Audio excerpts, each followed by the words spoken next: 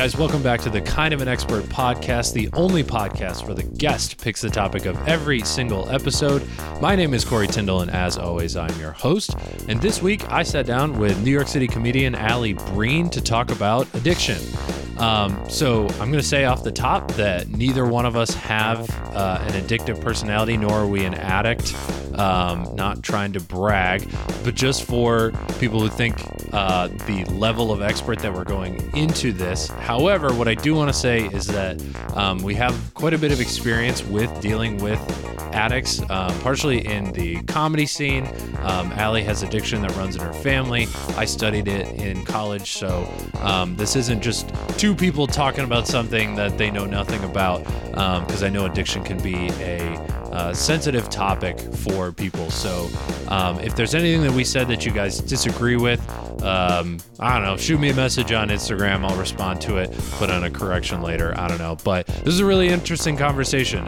We dive into all things addiction, how addiction can affect people, how people can get addicted, and not just substances, but also lifestyles and different food and adrenaline and other things like that. So this is a really interesting conversation. I think you guys will like it a lot. You can follow her at Allie Breen on all social media. She posts all of her shows on her Instagram, so if you want to see her live in New York City, you could do that. Also catch her on the Bob and Tom Show every single Wednesday morning. She's on that. And as always, follow me at Corey T Comedy on all social media. That's TikTok, Instagram, Twitter, because Twitter's still a thing, I guess. And if you're in New York City, come to a comedy show every single week at Ferns in the East Village. Check online what days those are. It switches between Wednesday and Thursday, so we keep that updated. And please remember to like, subscribe, share the podcast. We love when you do that, and let's get into the episode.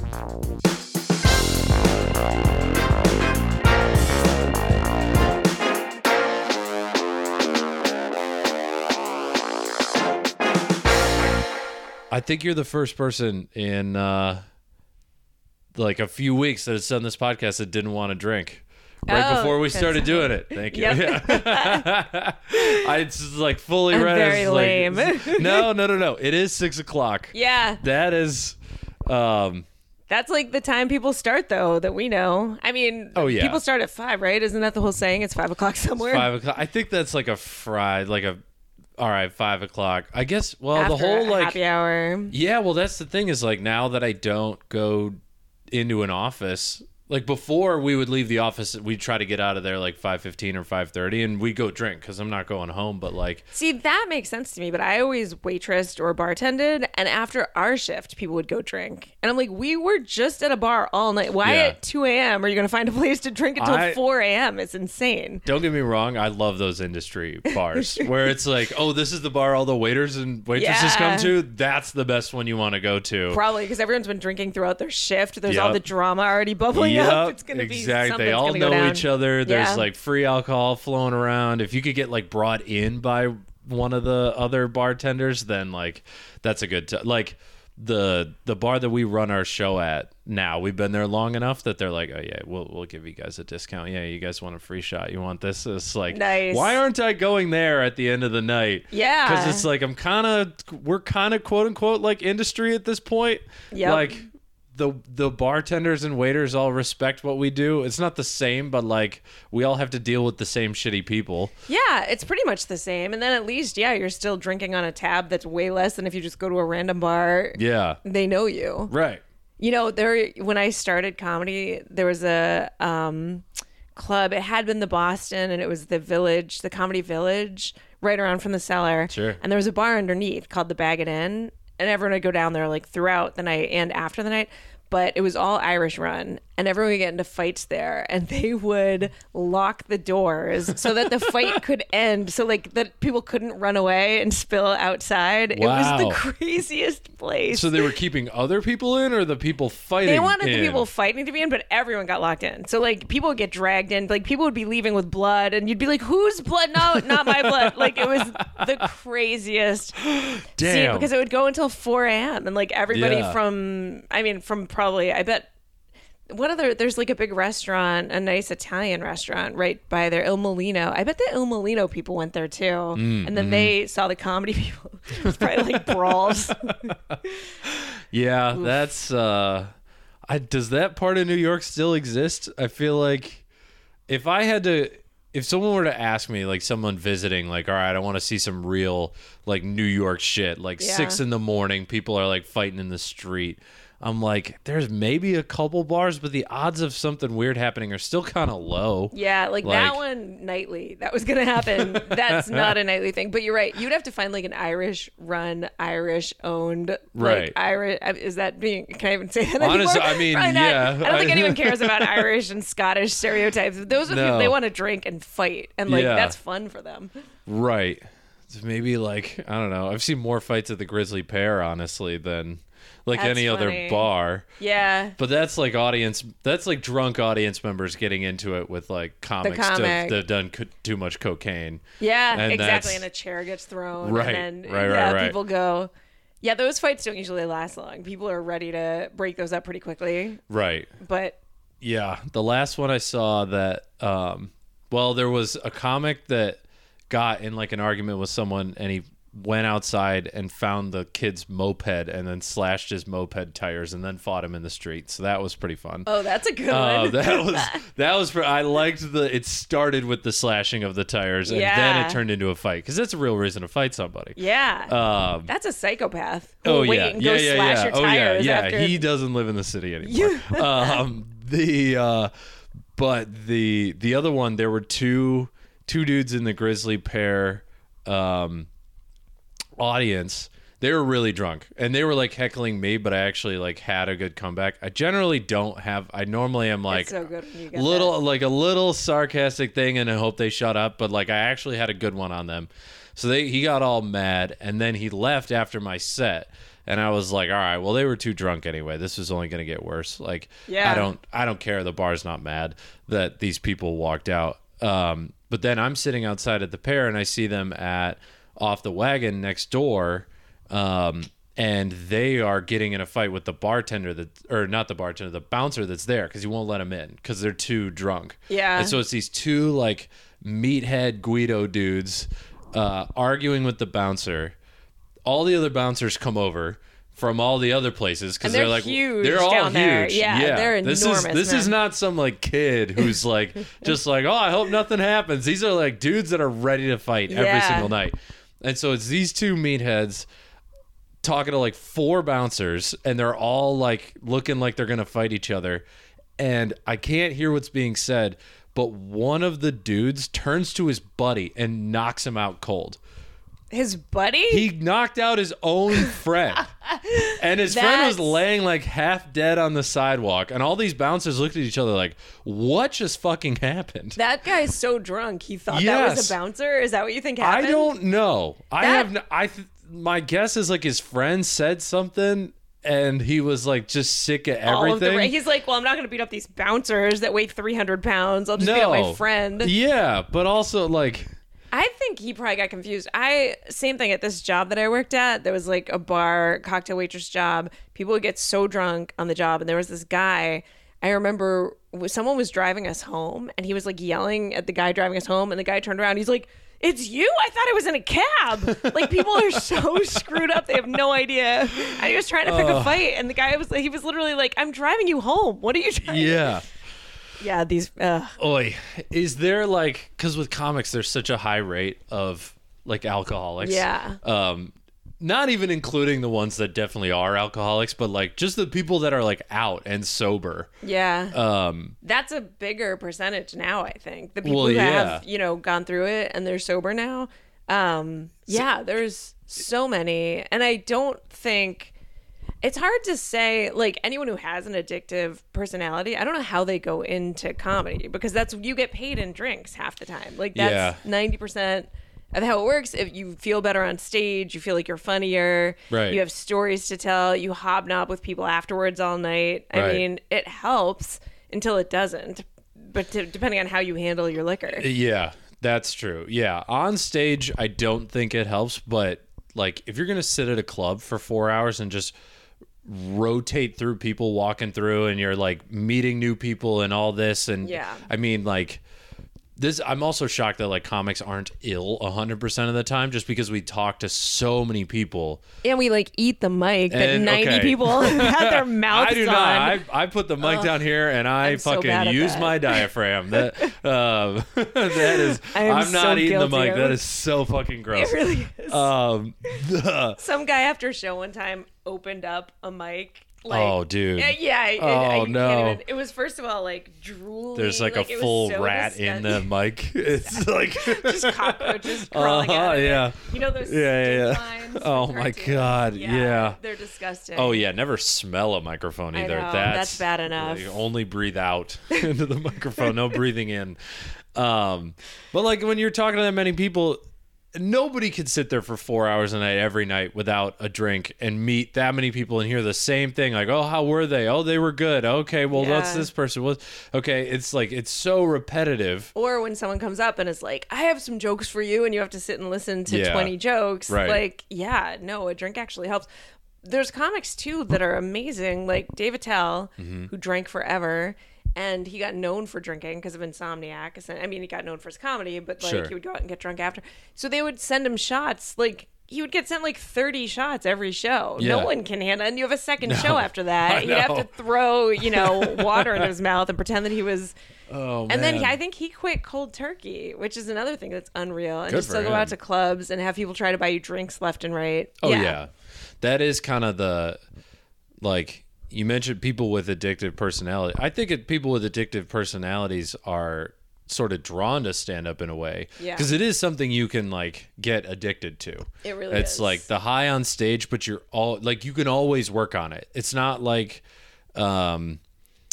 if you're sitting at home by yourself, it's not like you're sitting there going like, all right, well, nothing I could do until I go to the club. It's like, no, I could sit down and write. I could do this. And like Yeah. all those like prolific comics that like just have a joke for everything at all times or whatever. It's like, Yeah. that's a full on addiction to comedy. They're always thinking about it. They're Yeah. never not thinking They're about writing it. stuff down constantly. That's like when you go out with comics and like you're having a funny conversation and people are like, that's a bit, write that down. That's a Yeah. bit, write that down. Yeah, people's minds Yeah. are constantly going. It is completely an addiction, which is also another like, I don't know. I mean, I guess it's good for the people who make it, but the people who would do it for so many years that aren't, I'm like, that's a terrible Oh, addiction no, in a way yeah. too. Well, so the ones that, so this is partially what I wanted to get into with like the psychology of addiction. It's so like, I don't understand the comics that like they get into this lifestyle and then they quit and they stay in the city and they're still like, those are the ones that stay addicted to alcohol. Yeah. And like they don't change their lifestyle really. They just change where they like, instead of going to a comedy club, they just go to another bar. But they're staying in the same lifestyle of like, all right, I Yeah. work during the day and then I go get fucked up at night and then I'm hungover in the morning and then it's like this endless cycle. But like one of the big factors to addiction is your environment. And if you're able to change your environment, cutting out the addiction is much easier. Like Yeah. Dave Attell cutting cold turkey while still living in New York and still going to the comedy clubs is crazy Almost willpower. impossible. Yeah. That's insane. But Yeah. like you see people quit comedy and then they move out to the suburbs and they're like a completely different person. It's like, well, yeah, they're not going to all the bars and meeting all the they're people. like in nature all of a sudden. Yeah, They're right. out with deer in their backyard. It's a lot easier to not have a drink than when Right. you're with a homeless person harassing you. It makes Yeah. a difference.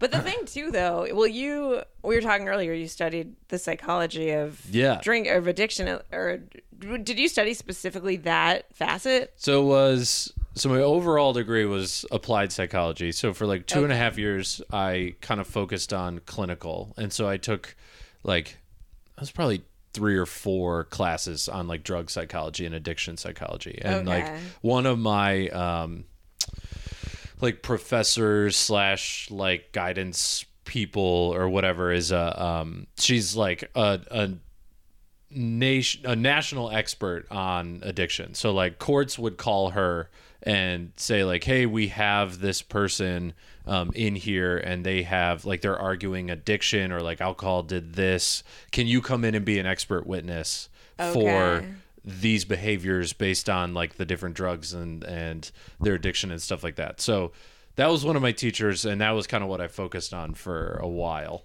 That's interesting because I've heard like addiction's such a weird thing to me because I've never really struggled with it, but I have plenty of family members and friends who have. Sure. But everything is considered an addiction now. When it's chemical, I understand it a lot more if you're smoking or you're drinking. Yeah. But when it's like this adrenaline thing, or, you know, because now they're talking about having rehabs that involve crypto addiction. Yeah. And I'm like, I don't know if I buy into all of that. And it's the same with like, you know, there was this case, and I don't know if I'm going to get this right, but it was crazy to me. There was a guy, he was in the military, I think, and he had this really exciting lifestyle. He was like frontline, you know, basically was constantly out like doing these missions. And when he got out of the military, he couldn't replace that adrenaline rush. Yeah. So he tried everything. He tried drugs, he tried drinking, he tried all this stuff, and nothing would replace it. And then he started doing armed robberies. And that defense, when he got caught, that was what he said. He's like, that was the only thing. He's like, I didn't care about the money. I wasn't trying to hurt people. I was honestly just trying to get that high going. And I was like, I don't know if I buy that at that point. Like, that is a crazy defense. And I think it worked. Yeah. So does that really check out as far as addiction goes? It does. I mean, That's crazy. It's so like, I guess we should start with like the way that drugs influence your body. So like different drugs do different things, right? Sure. Like you've got like your psychoactives, and that's like weed, mushrooms, acid. Like those work by changing connections in your brain. And so they're not really like, they're not as chemically addictive because it's a little different every time, where like your body doesn't associate it with like, oh my God, I have to have this to stay alive. It's just kind of like, just kind of treats it as like, oh, that was a weird experience we just had. Like, time to keep going, living life. Do that. Yeah. Well, it's like, if it happens again, like, sure, it's fun, but like, there's nothing in it that's like the chemical itself or your body itself saying like, okay, we need to have this like to Like survive. a heroin type of thing. Right. Like where it's like I'm replacing a chemical that's depleted in your body or whatever. So the way that addiction works with like alcohol and like heroin is that those two, and this goes with like pills and the same with cocaine and like essentially what they do is they just like open the floodgates for your body to release dopamine and serotonin, and say that it's essentially telling your body like when you start drinking, it's telling your body like, okay, here we go. Like we're going to have a fun time. We're going to feel good. Your muscles are going to relax. You're going to feel more confident, like all this other. Right. Exactly. Yeah. And so when you wake up the next morning and you're hungover, your body's like, oh, wow, that really sucks. And you might feel like shit, so you don't want to drink right away. That takes like a long time to get up to, of the like, I'm going to wake up and drink alcohol. But when you put yourself in that situation again where you're at the bar, your body and what the alcohol does is in your system when it's in there is it essentially tells your body like, hey, you're not going to get that dopamine rush unless you like do more of this. Like unless you drink more, you're going to have a worse time. Yeah. And so like that's kind of where it starts to go. So it's like, look around, think about your life. Do you want to be sober while you're doing that? Yeah. And you feel like if it's 2 nights in a row, you feel physically worse, and you know, like, that'll make you, if I have another drink, this will be better. Yeah. And that's why it is so like associative to your environment. Is like, you look around at the bar and you're like, this is the bar where I drink and I have a good time, and I'm not having as good of a time, so I should be having a good time. Right. So that means I need to drink. But it's really just like all the drugs do is just release these chemicals our bodies already have. Yeah. And our bodies have them to release for things that are good for our body, right? Like when you eat food when you're hungry, you release a lot of serotonin and dopamine, which is why like when you're starving, food tastes so fucking good, because your body's like really trying to encourage you not to be that hungry again. Okay. And so it like does that dump. So with this dude like trying to get that adrenaline back, like if his body is saying like, hey man, we need this to survive, like where is it? We don't have it like, and I guess that's what he had been doing, was like armed something or another. I mean, he was in the military. It wasn't armed robberies, but it was like combat. Right. So he's like, his body's telling him like, hey man, we got to get back to combat. What are you doing? And he's like, he can't find a replacement until he starts robbing banks. And that's the only way his body can like, quote unquote, return to normal, because it was at that heightened state for so long. Yeah. I mean, it still anyway, seems does like that make sense? That was a lot. It does make sense. It still sounds like a crazy defense to say, because like a rational person would still be like, well, I guess I'm going to have to live without that adrenaline rush, as opposed to like, I'm going to go to any end of the earth to get this. Well, you could say that about any drug, right? Like anyone who does a bunch of heroin and like is homeless on the street. Yeah. Like that was rationally. Like Philip Seymour Hoffman. Remember, he died of heroin. Those surprising people, because you think of like Kurt Cobain, and you're like, all right, we see it happening. But then there's guys that you're like, did anyone know that was going on in there? Yeah. It doesn't, like, it's a lot of it can happen because people, their brains don't regulate those chemicals properly. Right.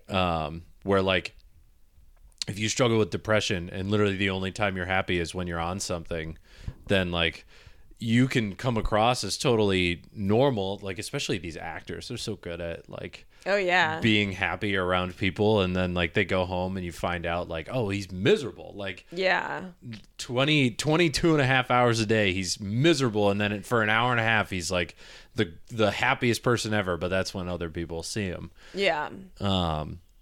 Well, that's the whole thing about, because I watched the special, or it was like a documentary on Bill Wilson founding Alcoholics Anonymous. Yeah.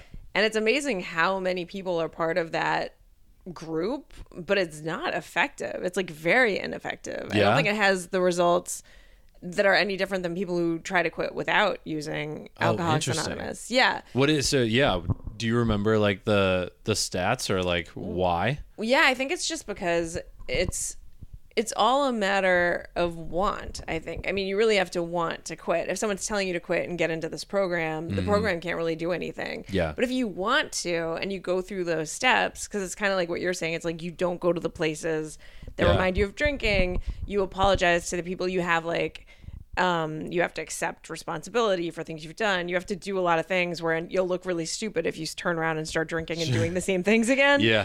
But it's all kind of... I know a comic that won't quit comedy because he says he told too many people that he was going to be a famous comic.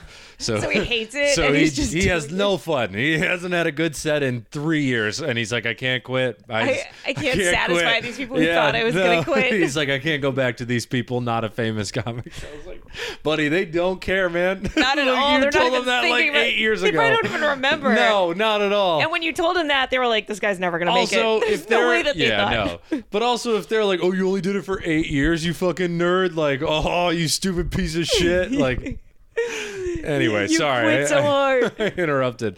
No, but I think you're right on the want thing. Like, that's the only way. But if you want to, I guess those steps help, like, marginally. Yeah. But that's why it's always been surprising to me, too. Like, people that we work with, comics, that are very strong-willed, they're around alcohol all the time, they're not drinking, but they're going to meetings in the background. Yeah. And I'm always like, that's so funny, because I would just not, I mean, it sounds like an unpleasant way to spend an hour. So like, it would make me want to drink more. I'd be like, this isn't helping. This is making me. Yeah. You're like, well, I mean, I can't imagine hearing like if I had to sit down for an hour and then hear a bunch of comics talk about how terrible comedy was, I don't think I'd want to do more comedy. That's actually about how it ruined their lives, and which they should start those meetings. Actually, I mean, honestly, we need more people to quit. Yeah, there's like 100%. Too many big comics told all the comics my age, like, no, just don't quit. You'll make it if you don't quit. Just go out every I'm day. like, that's not true. You need to quit. Yeah, a lot of you just aren't good. We gotta thin the herd. Yeah, no, I like my understanding of Alcoholics Anonymous, and I've never been to a meeting, and I've never like, I haven't done a ton of research into it aside from just like kind of knowing what it is. Like the overall structure, is like one, it holds you accountable on some level. That's the so biggest, like I think. you have a sponsor, like you're doing it for someone. It's not like It's you like have Weight someone to Watchers fall back for losing on. weight. Yes. Yeah, you're in a community, Right. and you feel dumb if you don't take part in the way that you said you were going to take part in. I think.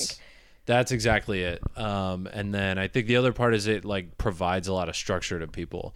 Like I think a lot of alcoholics, just like their life feels out of control, and so to give them a structure is can be like very beneficial to like how they think about their life. And it's like replacing times that they would drink with something else, right? Like if I'm a comic and I go to a show, maybe it's easier to not drink during the show because I'm like, oh, I got to stay sober for my set. But the issue is like drinking afterwards. Yeah. But if it's like, oh, I'm just going to go to a meeting right afterwards, then suddenly you don't drink afterwards. And so it's kind of like filling that And you that have time a in. group that you're around. Well, that's probably the other part. It's like if you've told your family and friends a bunch of times you're going to quit drinking and you keep relapsing, you have no merit with them. But if you tell this group and then you relapse, you can show up again because everyone understands it. And they're like, all right, day one, let's go again. Like, you can do this. That's a big, but like support. Like a lot of families don't support. Well, because people can only take so many like betrayals when it's a family, I think. But if it's a group of people that are all going through the same thing, it's got to be very different. But the want thing, it's like, and, you know, also a lot of the comics that I've worked with, namely Artie Lang, who've had addiction problems, obviously. Sure. His addiction problems were more, you know, he'd go out, he'd be like the life of the party. Everyone wants to talk to him. He's telling stories. He's so funny. Yeah. And then he would disappear to go do drugs by himself. Like, it didn't even make sense. I was like, you would rather be in a car just like listen to the radio guy. That sounds like a nightmare. Most people want to be around their friends. So that's the other part. I just don't understand so many levels of addiction. Yeah. I mean, I can't speak to Artie Lang specifically because I didn't know him, but like that it could be, and I'm again just totally speculating, that he was just exhausted of performing for people. Yeah. Like if he felt like he needed to be on with these people all the time, and then suddenly he's just like, all right, I'm fucking drained. I'm going to go like over here and like do the thing that makes me feel better. And the demons, all the things, the thoughts that he wants to suppress and all. He's like, all right, everything could just go away. Yeah. Yeah. Yeah, I forget about that. That the people who are the life of the party, they're performative half the time. It's like they don't want to be, maybe, but they just are. Right. That's where you get like the John Belushi and like those old like those SNL dudes that like all got hooked on coke in the 80s on SNL and then just really burned out over the next like 6 or 7 years. But those guys did seem like they were doing it in a show, like that was fun for them. Like they were going out and partying hard and having the time of their lives. Well, I'm sure it was fun at night. Yeah. I can't imagine that's too much fun in the morning. Next day. It's like I don't party nearly that hard and I'm like dying in the morning. Yeah. So that's why I don't you know, I don't drink much mostly because I get hungover so much or so badly. But I don't drink much and I still would never be able to never drink again. Like that is a really hard thing to do. I can't imagine going to a wedding or something and not being able to have a drink. It's crazy. Yeah. I mean, I don't really struggle with addiction, so I don't. I'm kind of the same way. Is like I have little. I guess to an extent we do the same thing, right? Like exactly what you just said is like, oh, at a wedding, that's where you drink. Yeah. The issue becomes where like you get to the point where everywhere is where you have a drink. Yeah. Where like I guess people with non-addictive personalities like don't like if I'm at a funeral, like there's no part of me that's like this would be better if I were drunk. Even though it probably would be. Mostly that's the place where everything would be for sure. So like why don't I think like, oh yeah, I should have a drink? It's like, well, I don't know, this doesn't feel like the right time. I don't feel like I need one, like, Yeah. you know, like that. But like, I guess if you wake up and you're miserable and you're like, oh, well, I'm in the bathroom in the morning, so I guess I need a drink. Like, that would be so difficult. Yeah. Just everywhere you look, you're like reminded of booze. I just can't even imagine, like, going through a day. Because if I day drink too, I'm exhausted. Like, to drink every day and be able to function. That's the other part, I guess, is like the functioning alcoholics who still get a bad rap for like, you have to quit your drinking, I guess, for a health reason. Yeah. If I was that guy, I'd be like, yeah, no. Right. Like, I'm fine. Well, that's why they don't quit. Yeah, exactly. I feel like until I'm behind a dumpster, like, pissing my life away, I'm probably going to keep doing this. Yeah. Yeah, I feel that. Well, did you read or did you see one of the new studies that came out about alcohol and like how different people metabolize it? No. So like this just came out and they're starting to do more studies on this stuff, but I'll see if I can find the study and link it in the description on this podcast, but they're realizing that different people metabolize alcohol differently. So like it gets everybody drunk. That's because you're essentially poisoning your body and your brain like slows down and it feels good, right? But like, have you ever noticed with some people, they have found out that like 33% of people do not get energized from drinking. Like drinking actually makes them feel more tired. Sure. Where like it's something like 65% of people get more energy from alcohol. So like if you think about it in your own experience, like everybody knows the one person that's like that could stay up until 6 or 7 in the morning, like, and they'll just like go. They could just go all night. That person, like, alcohol is keeping them going. As soon as they stop drinking, they pass out. Okay. But like they're just having so many drinks and it keeps going. Where like other people that are like, yeah, I have 1-2 drinks and then I'll head out. I don't know, I'm tired. Yeah. It's like, and I'm the first type. If I'm constantly drinking, I can stay up all night. Yeah, all night. It's gotten me in trouble a few times. Not too many times. So funny. But like, there's like been a few. Free. Like that's it. Yeah, that's nuts. I didn't know that it really had that effect on people. I figure they're already that, like Gino Bisconti, they're already that personality, right? And then it just exacerbates it, which I guess kind of is the case. Yeah, I think it has to metabolize differently though, because there's also people who, like you said, they're super fun and they're drunk, and then other people after a few drinks are like, yes, and you're like, you can't have a conversation with them anymore, and you're like, what happened to you? It's like a fourth drink. Those people are just tiny. They're like very small people, and they look at me. They're like, I'm so jealous you can have more than 1.5 drinks without getting hammered. I was like, I'm jealous that I don't have to spend $400 a night to get hammered. You're exactly. You're like, I have to. Yeah, it's my paycheck going out there. God damn it. What do you drink? Do you drink hard liquor or? I'll drink anything. Anything? It depends on my mood. What is your nationality? I'm like aggressivly American. Like I had ancestors come over on the Mayflower. Yeah, literally on the Mayflower. Wait, are you? What's like the equivalent the 1500s? Of like Daughters of the Revolution? Yeah, so there must be a male equivalent to that kind of thing. Oh, I don't know. Somewhere down my family line, it's like 9th time uncle way back is Paul Revere. And God. And then allegedly my grandmother says my grandma did like all the like ancestry stuff. She was in her 80s when she did it, so like we're leaving room for like, but we've also taken those ancestry.com things, so they're and like, it's like proven. It doesn't prove it, but it does like say like she was at least in the ballpark.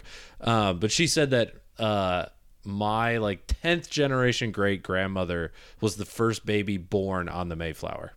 Oh my God. Yeah. So aggressively American. Yeah, and that's then, like the most. You're the most American person I've ever met. I think I've tried to do bits about it. It's like, why isn't my family rich? Yeah, like we're in the richest country in the history of the world. Owned everything, everyone. At that point, you should have exactly. Owned well, we were in the north, so we weren't owning people, but like you should have at least owned land. We should have as like animals. Like you should have had a big farm. Yes, exactly. I'm like, it's like every time someone was like, oh, I have this idea, I'm going to make a bunch of money, we were like, no, not for me. And it's like, why am I like, I'm doing okay. But like right up until Google, you guys were like, no, that's a silly investment. And there's so many stories like that. My uncle decided or like convinced my aunt to sell a bunch of Apple stock right before the iPhone came out. And she would have had like, I think it was something like $20 million worth of Apple stock if she kept it. Yeah. If she kept it. And so it's like, the numbers are probably off. And I'm going to get a text from my dad that's like, it wasn't that much money. But like, it was actually $1 billion. There's like, so many, no! I know. Yeah, she got offered the VP job at Apple. No, there's been She's so like, many. I'll go with There's been Jeeves. so many fucking things like that. Like I should have hit it big on crypto, and I just fucking missed, and like all these that other one, things. I think we all have that story because we all have a friend that was like obsessed. That was like Yeah. in 2011, or that's like you gotta buy crypto. And I was like, 2015, we were like setting up our laptops and like mining it, like the old-fashioned way. And oh, then so you were already into it. I like, was you were one of into the it. people Yeah, touting it. I have a buddy that was like, "All right, I'm gonna buy a Bitcoin when it hits $200," and it only got down to 201, so we never bought one. And You're then like, we were like, "You "Oh, stupid idiot! That $1 cost you 65 grand." Except not really, because if he bought it for 200 and it went to 400, he'd be like, "That's it, I'm selling." That most is likely. possible. Yeah, That's yeah. how I feel Yeah. about if I got into it that early. Because I had, a friend who did. He was the first guy to really tell me about podcasting. He was like in on the ground floor podcasting. He had one of the first like popular podcasts, and then he started a crypto podcast. And this was like 2011 or Dude. something. And I'm like, Whoa. how? Yeah. I've lost track of him. And I think he did well, but I You think he shouldn't sold have. out He's- at like. Oh, okay. Yeah, because he was one of those guys. He was in, I think it was like $70 Yeah. or something when he was in it. And I'm sure when it went to like, if he stayed until 10,000, I'd be surprised because Yeah. that's a huge return. When Huge you're, return. Yeah. So. Yeah, the people that got that return are like a few people that really believed in it, Or that which was, forgot they or had that it. forgot they had That's it. Yeah, the they're best. like, oh wait, they found a hard drive. They're like, I got 100 Bitcoin here. What the fuck? Like, we're rich. Yeah. But to like, you brought up the crypto addiction before, like yeah. that essentially. To me, like I put that in the same bucket as gambling addiction. Yeah. And it's just like it's the rush. It's the dopamine of like But can you equivocate? Is that the right word? Can you equivocate with that with a chemical addiction? Can you say like that's just as gripping, or is that just people being weak-minded, or am I being really like insensitive in that sense? well, I don't know. I don't know if insensitive is the right word because it is different. Because you look It's at not that the same. stuff, even how people look at food addiction. When people who don't have a food addiction is like, just don't eat, like Yeah. stop. And people are like, yeah, you can't say that to people. It's going to be, Yeah. and you can't go cold turkey and that kind of thing. You have to eat food, obviously. Yeah. But that's why I'm like, when it's a chemical thing, I have way more. Also, because the people in my family have experienced chemical. It's like we have alcoholics, people Sure. who smoked, drug addicts. I don't know that I've known anyone who's had an addiction that's just like a sex addiction or or I had a boyfriend who said he had a sex addiction. that checks it. Or doesn't check out. I still don't believe it. I'm like, you're just an asshole. Yeah. But same with the gambling thing. It's like, no, you're taking your own free will. It's not a chemical thing telling you to do that. Yeah. Except that it is if it's adrenaline, I guess. Yeah. Well, okay. So it's an internal chemical, right? Yeah. Like it's not an external chemical. I think like it's all about just like how much your body associates the chemical with the stimuli, right? So like gambling's very tough because it's super easy and the highs are so high. And Like- when you're below, you always think when you're down, you always think I at least have to get back to even. Exactly. Yeah. So I think there is some level of like food addiction is very tricky.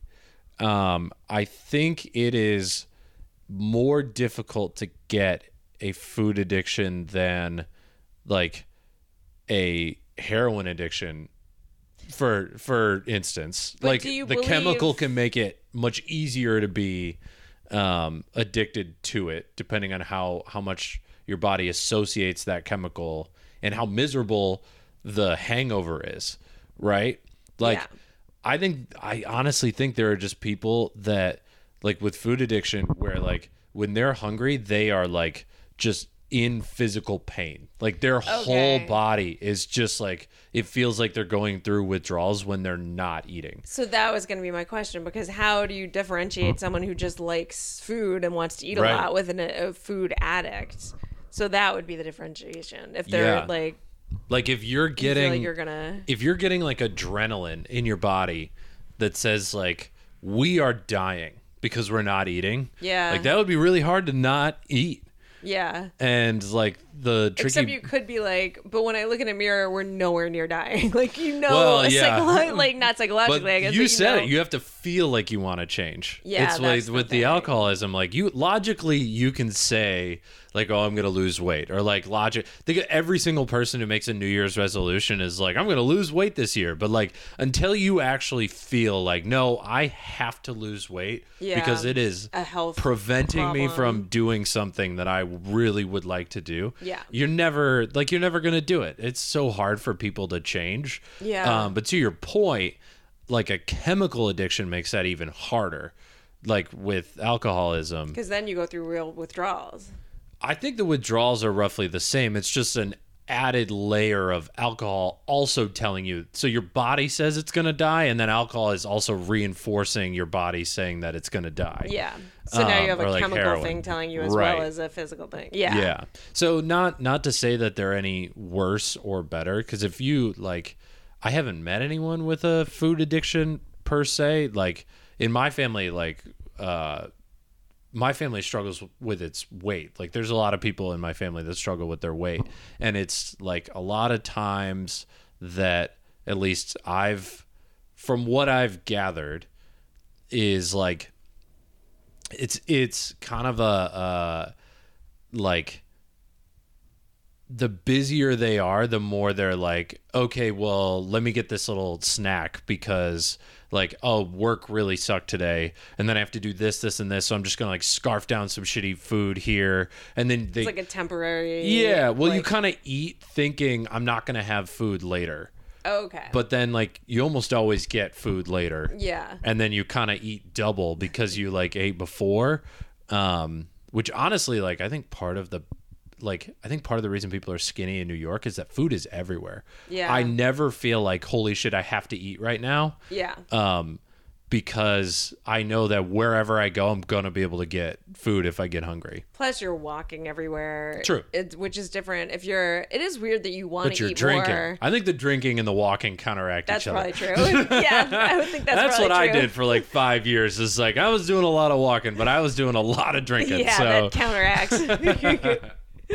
Yeah, I think too though that like it's weird that the more, well, I guess maybe it's not weird, but the more active you are, the less you do want to like overeat. It doesn't affect drinking though, but like if you're very sedentary, I can't find words anymore. Sedentary. Yeah. If you're sedentary, you like want to eat junk food, which is weird. You would think I think the opposite. that's boredom. I think that's people that's being true. bored, Okay. which like, yeah, that definitely happens too. But I don't think that's a food addiction. I think just generally being overweight. I think food addiction are like those people in my 600-pound life where it's like if you see them like in the show, they'll show them not eating for like 3 hours and they are like beside themselves, rolling on the floor, like in physical, like they're going through withdrawals, like their body is telling them that they're currently dying without food. And it's so hard to like, if everything your body's telling you you're dying, like you can logically be like, I'm not, but it feels like you are. So it's like the same with like paranoia or anxiety sort of.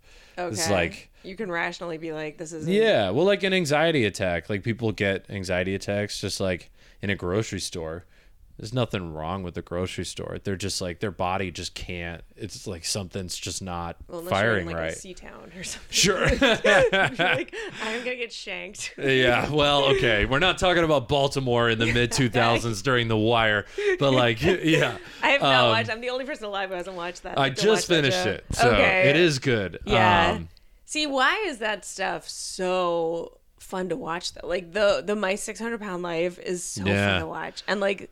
Whatever that old, what was the show they used to have? Oh, the ones where they had interventions. Yes, those were intervention. So good to watch because the people would be running away, like they'd literally be running away from the intervention, and people would have to go chase them down. Yeah, they're so good to watch. Yeah, I mean, they're like fascinating on some level, because you're sitting there going like, how did they get to that point? That's it. I think like how you're like, I might have problems, but I'm not that. Like, how do they get that? Yeah, I think I'm lucky that I don't have an addictive personality. Like, I truly don't think I have one. I'm pretty good at like disassociating stuff, or like even at the Three Monkeys where we do shows all the time and you get paid in a drink ticket, and like all this other stuff. Like, it took a while, but now I'm very comfortable not taking the drink ticket. Yeah, because I'm like, I can't do this every time. And well, that's impressive because, like I said, it's two-tone. Because one, it's fun to drink, and two, that's your pay at a lot of comedy shows. So now you're like, oh, now I'm doing this for less pay or for free, and I'm not having as much fun.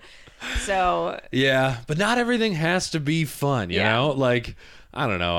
I'm trying to keep balance, you know. And like, maybe this goes to like your Artie Lang impression is like if it's, you know, like the vacation hangover where like if you go on like a week-long vacation down to the Caribbean and you come back and the next week and a half you're depressed because you had such a good time over there that now you're gonna like your body balances out and it's like, nope, now we gotta have a bad time over here because you were too high for too long. And so like with heroin, like it kind of works the same way. It's like you felt really good and now you're gonna feel real shitty. That's the thing about bipolar, I guess, too. It's like people who don't want to take meds, I get it, because the highs must be so good. Oh my God, then the lows have got to be like terrible, suicidal. Right. Yeah, it's some people just love the roller coaster. Yeah. And like you see that in relationships too. Like, I think people can get addicted to like love bombing. And like, you ever see like an abusive relationship where like the woman is like she's the victim in this scenario, and the guy is like, for like 2 months he's the best significant other ever, and he's just like buying her gifts and taking her out and telling her how much he loves her and like essentially love bombing her, like every moment saying like, I love you, I love you, I love you. And then for like a month he's like incredibly abusive and like physical and all this other stuff, and then like he turns around and he's like immediately the best boyfriend ever. And like that roller coaster is like, people can feel like they get trapped on it because they're like, the chemicals at the top are so good, and then the lack of chemicals at the bottom are so bad. Well, and then going all the way back up must feel amazing again. Right. To be like, I'm saved again. Wait, so for that type of thing, when guys love bomb, do they get wrapped up in it themselves to the point where they really think they're that in love, and then a switch goes off, or are they psychologically messing with someone where they're like, I know that I'm going to get this girl so into me, and then I can mess with her and then get her back? Which do you think is happening? I think it depends on the guy. I think the second one, like if they're doing it and they're messing with them, then like that's a true sociopath, where like if they're also kind of riding the highs and they can't control, because odds are they're probably bipolar. And so they're having the same experience. They're like, having I'm so the same in love. What the? Yes, I'm so exactly. Okay. And they're like, but you know, they don't know what they're doing necessarily. Even if it's gone on, like, because I know people who've had that sort of behavior over years. So you'd think at some point they'd recognize within themselves or others even, like, this is a crazy way to behave. This isn't. Yeah. But yeah, I guess if you're just that way, you're just that way. I've said it a couple times. It's like sometimes people's brains just aren't firing the right way. And like you said with bipolar, like if someone's bipolar and they're, if they can't control those swings in themselves, like it would make sense that, like, I'd love to see like some studies on this actually, where like if someone's in an abusive relationship and then they start, and they're bipolar and they start taking meds, like does that, or do they wake up? Yeah. I don't know if wake up's the right phrase, but like do they start treating their partner normally? Oh, you mean the abuser? If the abuser goes I think the opposite. Yeah. I wonder too. This is my question too about studying psychology. Do you think some study it like because they're psychopaths and they want to learn people's psyches and to be able to mess with them? Most people that are into psychology, I mean, I'm sure there's a few that are like, oh, I'm gonna like figure out how to mess with people, but honestly, like true psychopaths figure out how to do that at a pretty young age. Oh, they're not needing It's any not kind hard of... to mess with people. Like the thing that stops people from messing with other people generally is like a baseline of empathy, where like If you lack that, you all can do of anything. us know how to fucking ruin someone's life if we really wanted to. Yeah. Or like ruin everyone's life. Just Yeah. go through here, be like a complete asshole the entire time, super manipulative. Like everyone knows how to do that. And that's kind of natural. Most people that study psychology, I feel like, did it to try to understand themselves better. Okay. Where it's like, oh, this is how, this is why I acted this way, or this is why I do that. And so like, sort of a fascination with just like how people act in general, but then also like, oh, that's why I did this, or that's why my family did that, or like Right. people who go in to be therapists, I think very often are like they like to psychoanalyze themselves, and so they're like, well, I figured this stuff out, so now I want to help other people figure this Okay. stuff out about themselves. So it's generally genuine, but it's just like anything else. You can get psychopaths doing Sure, whatever. there's going to be bad apples, as Yeah. they say. That's Right. good to know, though, that most people are good. Because Yeah. I do the cynical. I'm like, most people are trying to mess with you.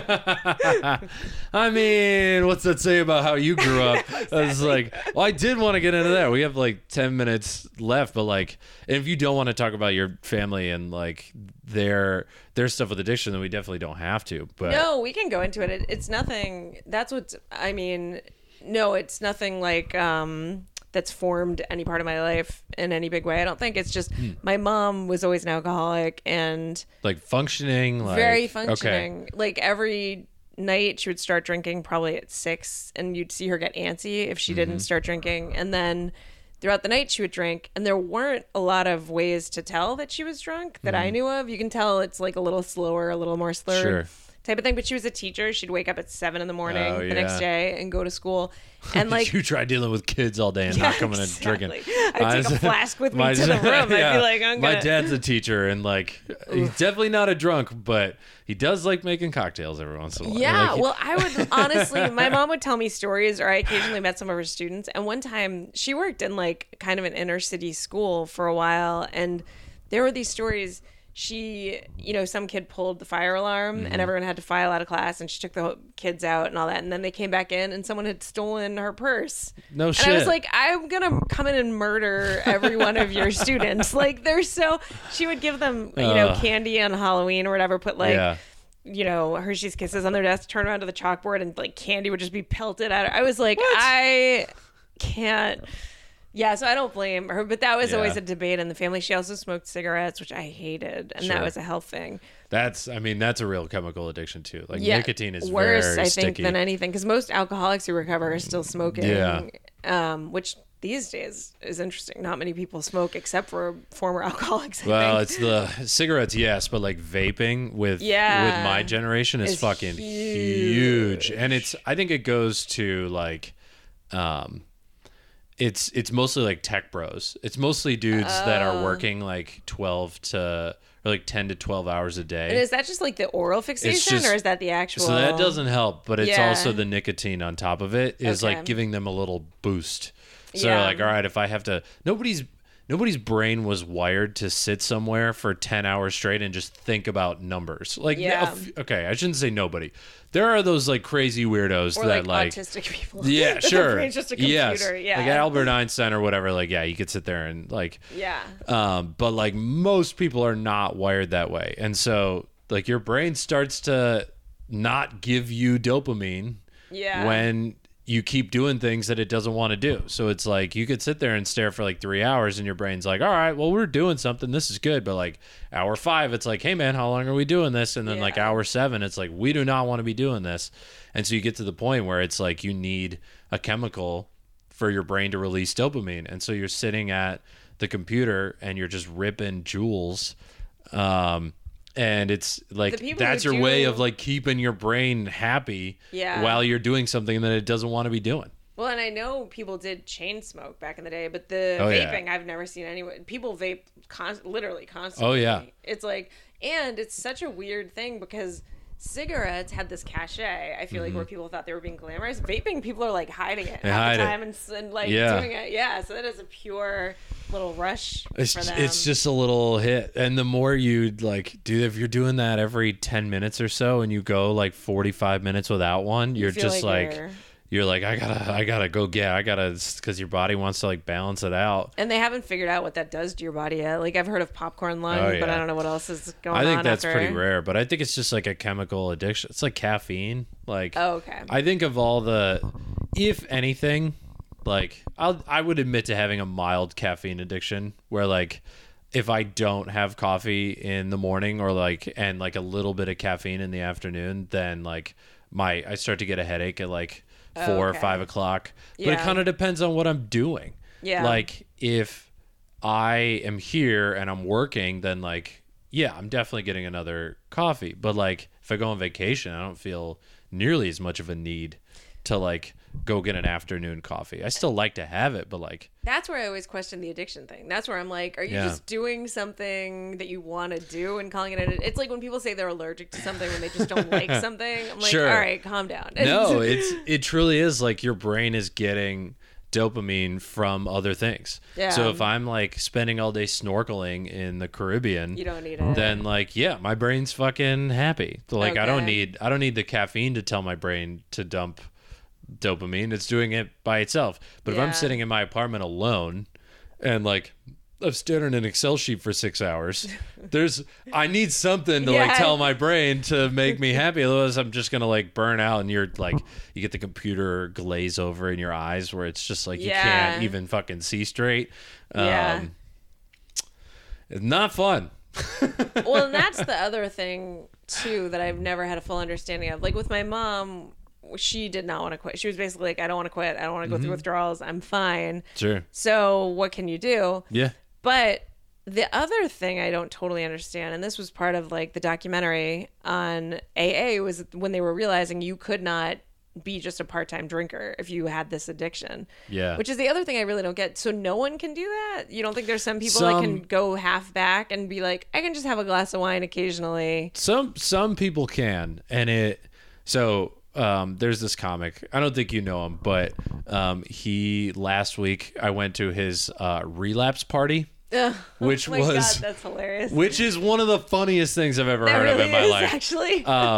But he. and that would be a hell of a party. Like, that's- I like my buddy was like, hey, this dude's having a relapse party. You want to go? And I was like, 100% yes. Yeah. It's like, and then I had my one of my other friends be like, I think that's bad karma to go to like a relapse party. Well, I was how like, bad was his addiction? Was yikes. he doing- So we didn't know, but I asked him when we were there, and he was like, well, look, what happened is that I had like a really bad breakup with a long-term girlfriend, and then he's a comic, so he's always around booze, and he just like really got into booze, and he was kind of like mitigating the feeling of this breakup with booze. Sure. And so he decided like he needed to quit drinking because like he was going down the path a little bit too far. Well, I guess it's been 3 years since he quit drinking, and he was Okay. like, I'm in a good place. I'm not worried about that breakup. And so now I feel like I can go back and have a couple of drinks because he's not drinking to run from something. Right. And I was like, well, good for you. Like, I'm happy that you're in a place where you feel like you can drink. yeah. So it is possible. He's like, and bring on the heroin. And Yeah, you're like, yeah, wait, yeah, yeah. No, I was half expecting to roll into that party and have him being like on the floor again. yeah, like honest to, ugh. But like, so he could do that. But I But think people say it's a slippery slope. They'll say Yeah. it's going to go right back into the full-fledged addiction if Yeah. you're really an addict. But if he wasn't an addict Sure. and he was just doing something temporarily. I think it's one of those like, and AA's definitely got its flaws, but I think it's one of those that if you're to the point where you feel like you need to go to AA or the people around you feel like you need to go to AA, then you are too far gone to ever like Be a casual. again. drinker Like kind of I'm thing. sure there are probably people all the time that are like, oh yeah, I just didn't drink for the last like 10, 11 months, whatever. Yeah. Like didn't have anything going on, didn't really want to do it, like whatever, and then they get back into it casually. It's like but like I also if- know alcoholics, though, that are definitely alcoholics that are like, no, I spent 2 weeks not drinking. I'm fine. I can do it anytime I want. And I'm like, sure, that's a good. Well, there's different types of alcoholics, right? Like you've got your binge drinkers, Yeah. which like they can go like 6 days at a time, but on that 7th day, if they're gonna have like 45 drinks, then like that's just as bad as having like 4 cocktails a night every night. Yeah, you know, absolutely. So it's like that could be a different form of alcoholism for sure. You don't see that with heroin though. It's like, went 2 weeks with no heroin. I'm really doing it now. Those people die, actually. Oh, God. Well, yeah, that is what happens. Exactly. The people who go, the people who quit a real hard drug like that and then relapse, they go, because I think your body, you take what you think is the normal amount, and your body's like, not anymore. That's exactly it. Yeah. Even with drinking, that was the Amy Winehouse thing, I think. But did you see, I just saw this. I love musicals. I love Neil Patrick Harris. Sure. In particular, I know he's a regular actor, and he more or less. But he apparently hosted a party where they had like a cake that was the corpse of Amy Winehouse. I was like, "What?" It was something that was online, and I had to look it up. How did it was he think so of real. it? I have no idea. Wow. And I also think, I mean, it was clearly meant to be a joke and not something. But people were like, "I can never watch his stuff again because of that." And I was just like, "He has a side I didn't know he had." Yeah. Those, like, I thought you were gonna say Neil Patrick Harris was an alcoholic. I was like, I bet his life is I wouldn't be surprised. Pretty stressful. There's the people that like stress drink at the same way they stress he was eat. Doogie Howser. And like, he's been famous since he's like 12. Yeah, oh that's my God. That's a path most kid stars take is the drugs and alcohol. Listening to like the kid. Did you watch The Sopranos? No. Oh my God! You are the only one. I was like, I really have. The sad thing is, I actually tried because everyone says it's so good. I watched like the first 3 episodes, and I was like, I'm not in love with this. Everyone loves it. I have to try again. Yeah, it's one of those slow builds, and then you get really You get like into the story and the characters because it's people's number one. Like it's their number one show. It's up there for me. Yeah, it's definitely top 5. I have to try again. But like one of the actors that played the son was like into like drugs as a kid, like hard drugs, and he was saying like for in his real life. In his real life, and it just kind of stemmed from like he had way too much money and a ton of free time because like the school that the actors would be in would just be like these little nothing, like, all right, we'll do like your 40 minutes of classwork or whatever, and then once you're done with your shoot, you're free, and then all your friends are like, and then you're famous, so everyone wants to hang out with you, and then you get invited to all these parties, and you're just like a kid, so you have no idea what anything is, or like there's no way you could have the perspective of like, oh no, heroin's gonna be a big fucking problem for me. I don't remember if he was on heroin. It was like, it might have been pills that he was into, but those child actors, that's so tough because they have so much money and so much freedom and fame at like the right age. They're so stressed. Like I do not envy them at all.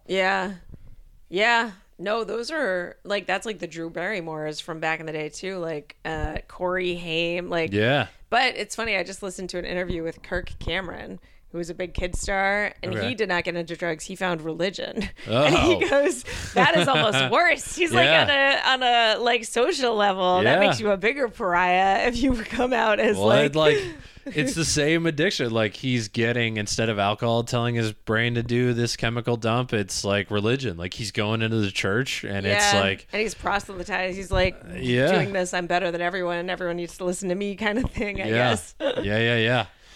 Oh man. Well, we are at an hour.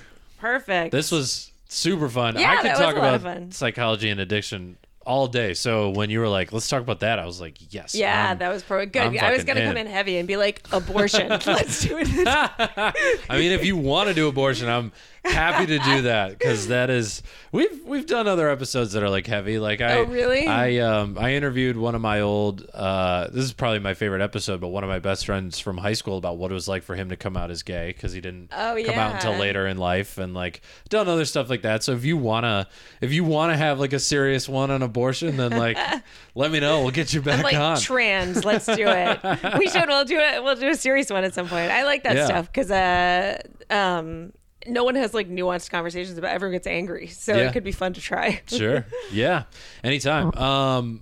Where could people find you? I'm mostly just social media at Allie Breen.